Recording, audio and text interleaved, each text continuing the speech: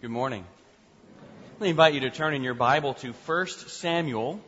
1 Samuel chapter 16. We're going to be looking at verses 1 to 13 together this morning as we start our series for the summer on the life of King David. But before we turn to David in particular, I'd like to take a moment to comment on the terrorism and the tragedy that happened in Orlando a week ago this morning. I don't typically listen to or read the news on a Sunday morning, and I didn't know what had happened in Orlando until much later. And if I had known, I certainly would have addressed it in the sermon last week, especially since the text spoke to it so clearly from Daniel chapter 12. You may remember that we looked at pursuing the Lord's wisdom and the Lord's manner, the Lord's message and the Lord's ways. And if you recall, I spent some time talking about how maybe living lives for Christ so that the message of Jesus isn't betrayed by our manner of life. The message of the love and compassion of Christ isn't betrayed by our manner of interacting with sinners, even as the text said, the wicked act wickedly. Well, now we have an opportunity to apply our theology. With this attack, image bearers of God have been destroyed, and they've been harmed.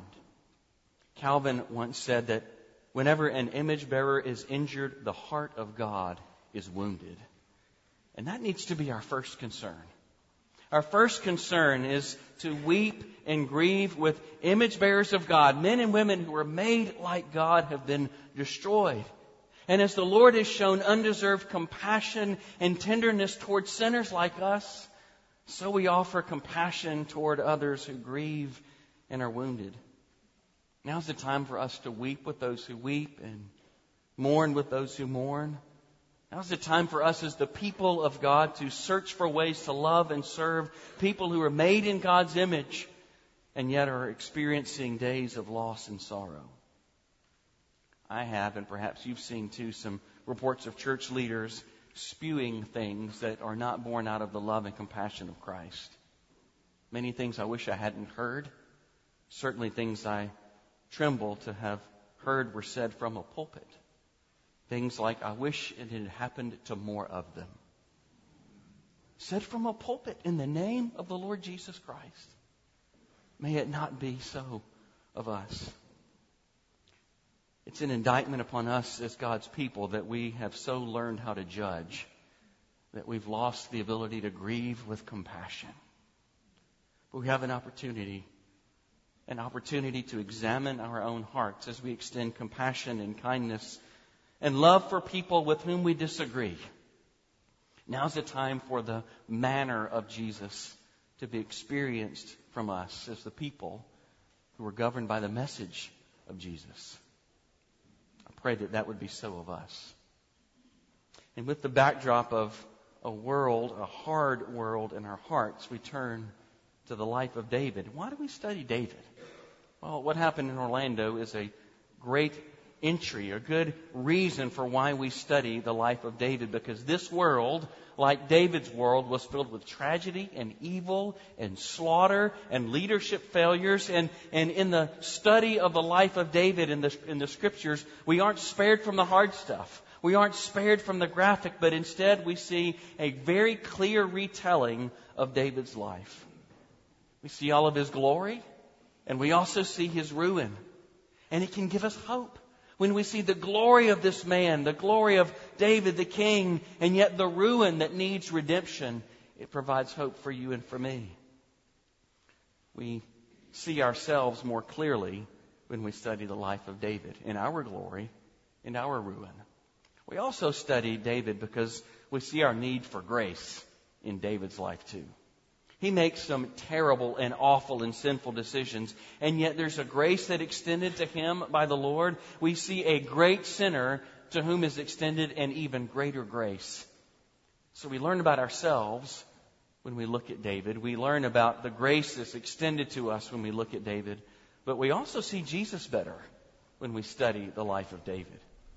In theological language, David is a type of Christ. That means he's a picture, he's a shadow. He points us to know what Jesus is like, what Jesus cares about, what kind of king Jesus is to be. And so this summer we're going to look at some vignettes from the life of David and see ourselves and see Jesus a little bit better And today we look at the start. Today we're going to look at the transition from King Saul to King David, the one who has been called the man after God's own heart. And isn't that the kind of heart that we all want? Well, how did it start? Let's look at 1 Samuel chapter 16, beginning in verse 1. Hear the word of the Lord. The Lord said to Samuel, "How long will you grieve over Saul, since I've rejected him from being king over Israel? Fill your horn with oil and go. I will send you to Jesse the Bethlehemite, for I have provided for myself a king among his sons." And Samuel said, "How can I go? If Saul hears it, he will kill me." And the Lord said, "Take a heifer with you and say, 'I have come to sacrifice to the Lord.' And invite Jesse to the sacrifice, and I will show you what you shall do. And you shall anoint for me him whom I declare to you." Samuel did what the Lord commanded and came to Bethlehem.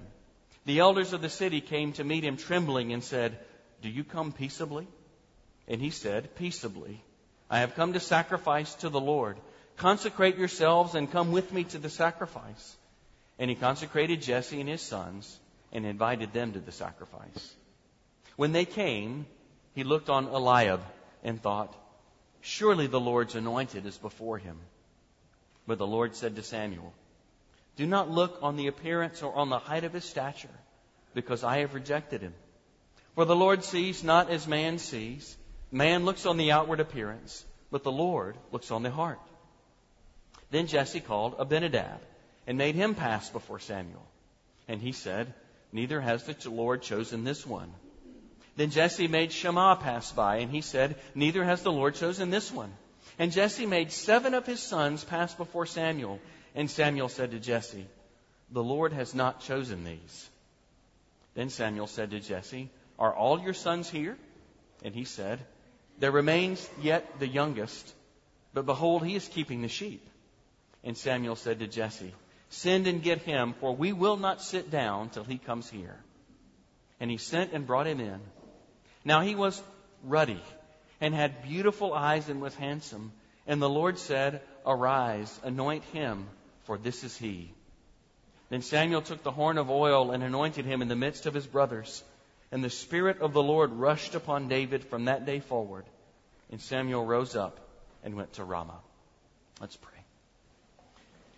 Father, we ask that by the power of your Spirit, you would open our eyes to see you more clearly. We pray that by the power of your Spirit, you would enable us to see our need of you more clearly and how you provide for our redemption. We pray that you would enable us to turn our hearts to live for you. In Jesus' name we ask it. Amen. Well, ambition is in the news, isn't it? We have a presidential candidate. His theme is Make America Great Again. It's ambition.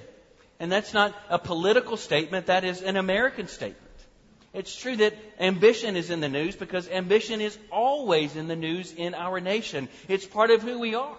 We are an ambitious people. America, for most of us, is a meritocracy, meaning that we get what we earn. If we work hard, we win. We are rewarded. We advance through merit, not through birth into an aristocracy, but by hard work. Ambition is American ethos. That rags to riches story is a uniquely American story. And ambition can be good, can it? It can drive us forward into incredible things to achieve and manufacture and invent and produce. Ambition can drive us no longer to be satisfied with things that are broken. But we also know that ambition can send us off the rails, can it? It can press us to manipulate. Ambition can press us to use people. It can cause us to value what we produce and our designs, no matter whom we might have to step on to achieve it. So where does ambition fit into the Christian life? In the Christian life, it all depends on where it's pointed. Is it ambition for self or ambition for the Lord? And depending upon how we use our ambitions, what direction in which they're pointed, it gives us some measure to determine how we use what we have and how we interact with the people around us. How do we see that here in this text? Well, first of all, we see in King Saul a deep ambition for self. Saul was after his own name and his own fame, and he used God's people, and he even used God to pursue it. In verse 1 of chapter 16, Samuel asked, "How long will you grieve over Saul, since I've rejected him from being king over Israel?" This was spoken to Samuel, the powerful judge and prophet, who had anointed Saul to be king as the very first king over all of Israel. Saul had been given when the people cried out, "We want a king like the other nations." They wanted a man to stand in as representative for the Lord. Saul was given as the God in the flesh, in a sense, representing God there before his people to rule on behalf of the Lord so that the people would have a king. And yet the design of Israel's king was that he would not be like the kings of all the other nations. He would be different from the kings that all the other nations had. But in reality, Saul turned out to be exactly like they were. You can see that in lots of places in the reign of King Saul, but we see it especially in the previous chapter, in chapter 15 of 1 Samuel. We don't have time to delve into the Old Testament ethic here of what God called Samuel and called Saul to do. If you'd like to talk about it later, I'd love to speak to you about it. But the story in 1 Samuel 15 is how the Lord called Saul to pursue justice against the Amalekites. These were the people who 300 years before, as God's people were being freed from Egypt and they fled, the Amalekites stood in their way and brutalized God's people. They attacked, they killed, they stole, and they continued their brutality. They're horrible, wicked, and oppressive being people who were given to all sorts of human atrocity. And it continued. Not only their first attack upon God's people, but it continued on and on and on, down through the 300 years to bring them to that very day. And so God called Saul, his anointed king, his anointed representative among his people, to be an instrument of justice, an instrument of judgment. How horrible, you might say. But God did give the people 300 years to repent. He did give them 300 years to turn away and change. And nevertheless, God told Saul to devote the Amalekites to destruction and take nothing from them. His instructions were, don't take prisoners and don't take the livestock. Why? Because this was about justice. This wasn't about an imperialism. This wasn't about nation building. It wasn't about making Saul a greater king in comparison to the kings around him. Don't take prisoners, God told them. Because the only reason to take prisoners would be to trade them for ransom, to enrich the king. And don't take livestock. The only reason you would rob a city of its livestock is to rob that culture of its wealth. Because the livestock was like the town pension. It was the generational wealth in those days. But don't take those things, God says. Because this is a matter of justice. This isn't an imperial expansion. This isn't to make Israel a greater and richer country. This was to stop a brutal people from their brutality. This isn't about building your treasure chest, Saul. But if you know the story, you know that Saul disobeyed. He took their king, Agag, prisoner, and he also kept the best livestock from among the city. Believe it or not, Saul was doing the exact same things that Agag and the Amalekites were being judged for having done. He used his power, he used his ambition for himself, just like all the other kings around him. And the end of the chapter points us that Saul was in so much pursuit of this that he was to elevate his own standing in the eyes of everybody around him. Saul was an approval hound. He wanted everybody to know how great and how powerful and how mighty he was. He was looking for a people to honor him.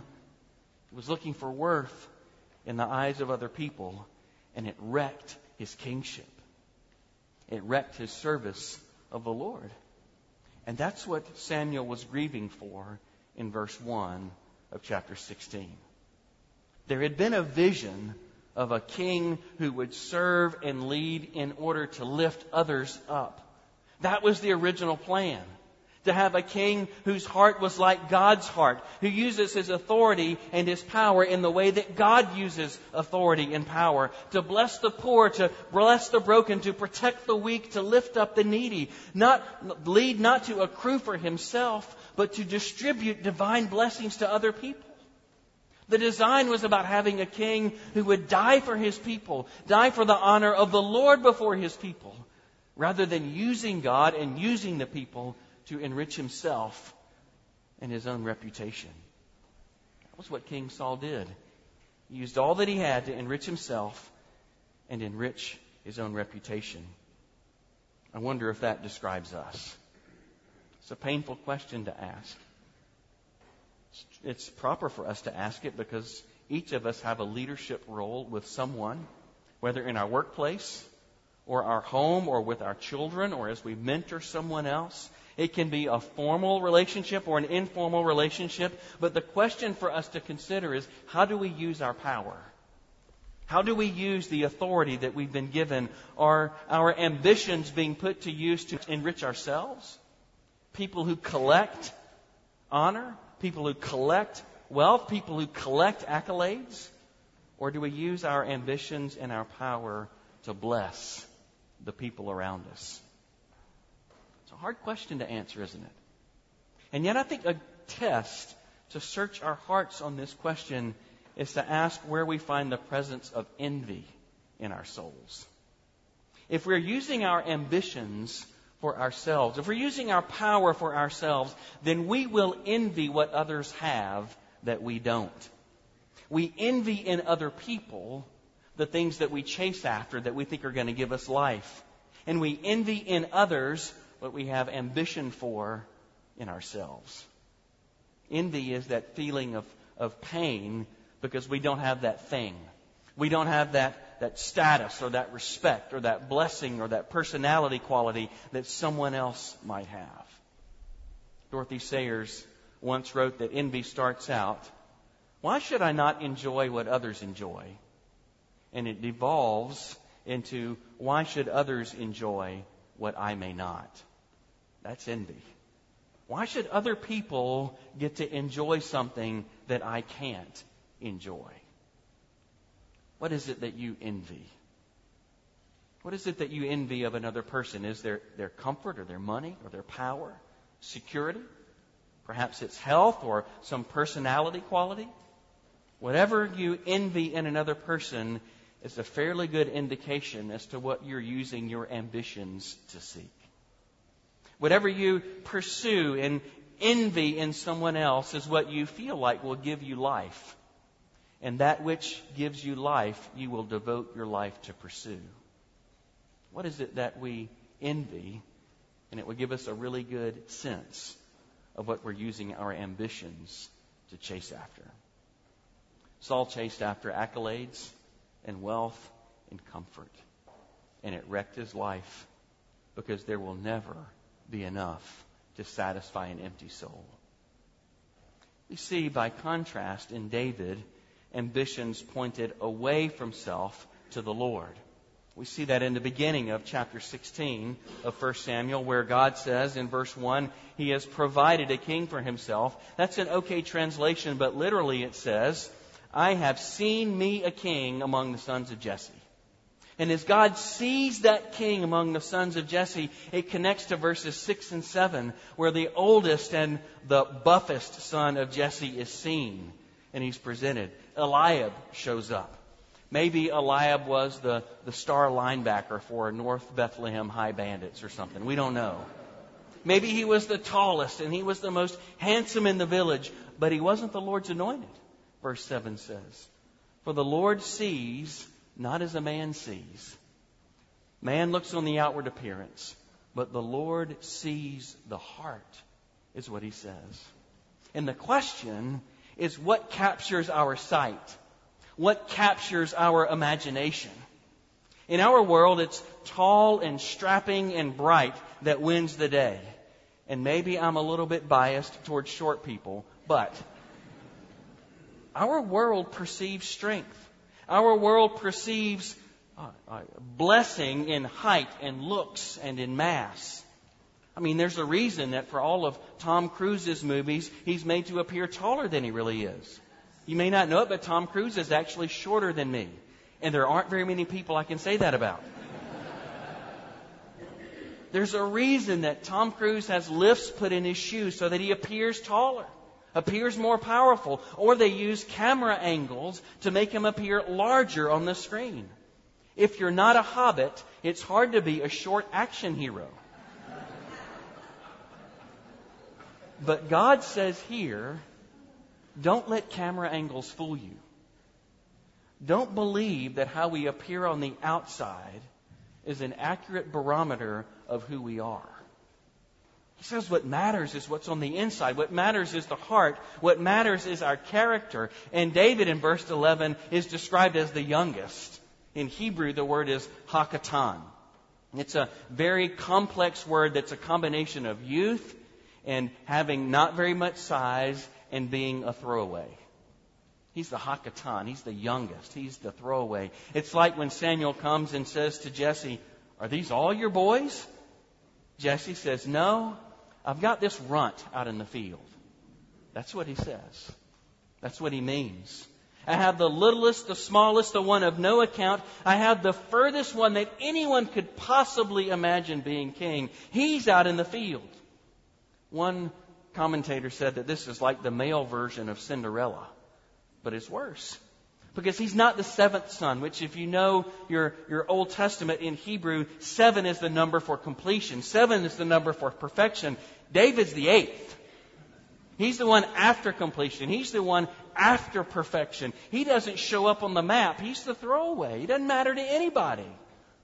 But where is he? Verse 11, he's out tending the sheep. David was a shepherd.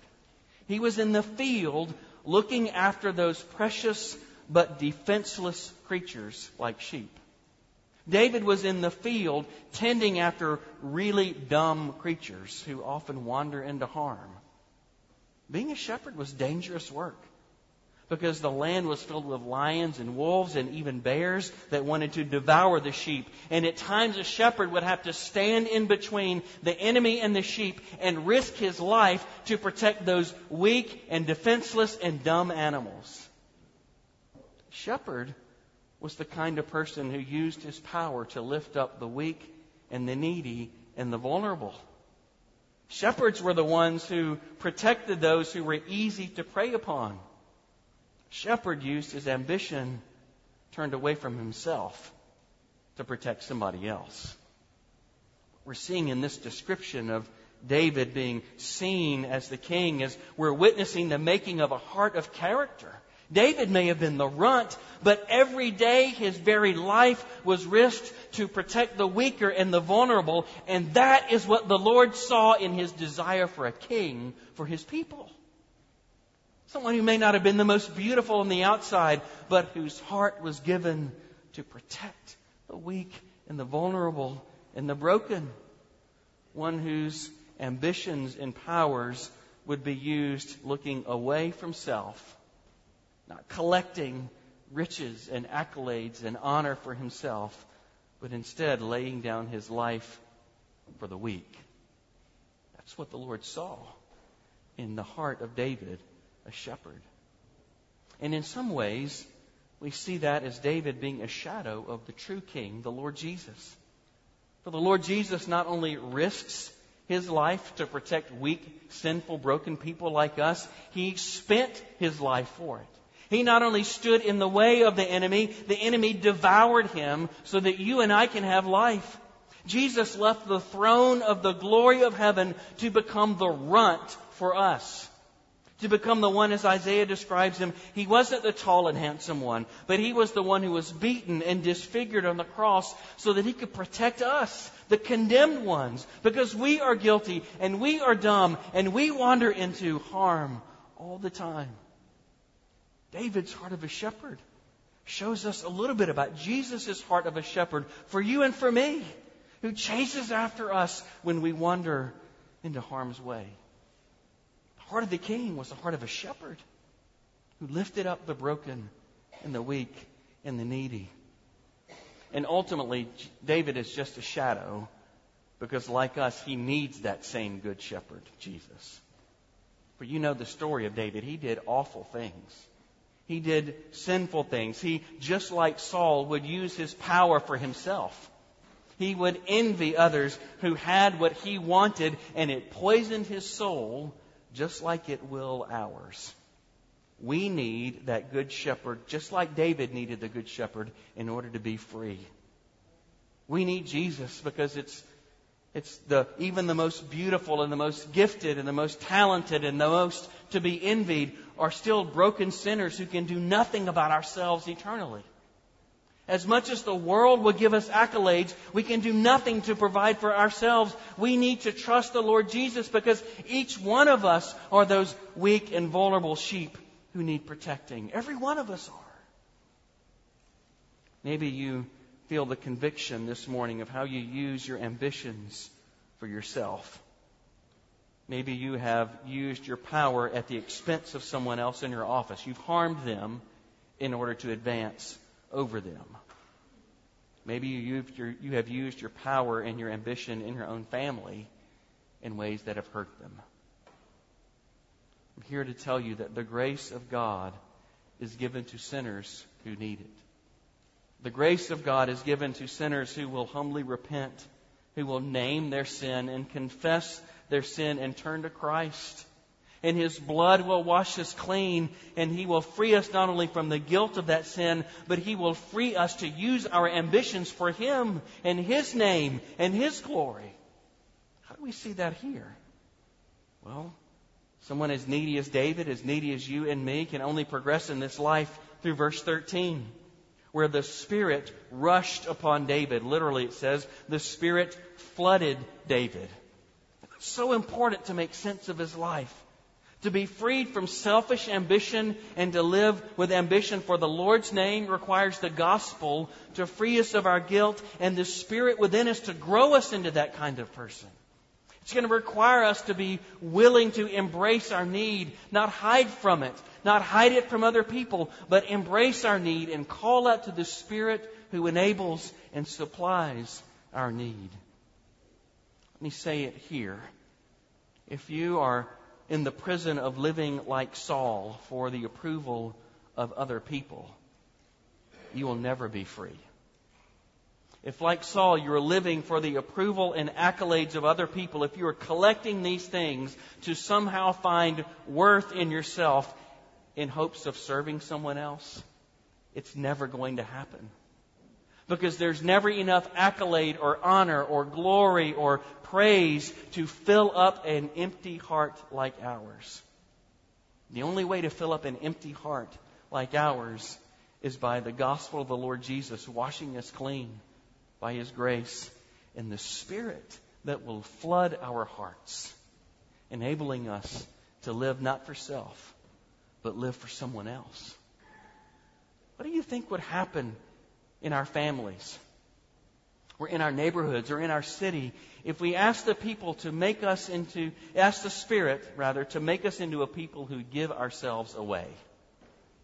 What would happen if we repented of using all of our wealth, both our financial wealth and our relational wealth, instead of using it all for self, but instead we looked for ways that our lives could be poured out to lift up the weak and the broken and the vulnerable around us? What do you think our city would look like if all of the leadership capital of Rivermont that we have in this room would be unleashed into our city through people whose ambition is to give ourselves away, to spend our lives for the weak and the broken and the needy? What would our city look like if rather than collect, we gave ourselves away? I think there would be incredible things for the Lord that would happen in our city. Let me say here to dads on Father's Day, I'm speaking to myself. There's no better place to start than in our homes. With our marriages, with our children, and our friendships. Men, if you're not married with children, the question the Spirit would ask us is not what can I get out of these relationships, but instead where can I give myself away in those relationships? Rather than asking, where is my blessing? The Lord would have us ask, where can I bless? Instead of, where am I receiving? The Spirit will enable us to ask, where am I giving?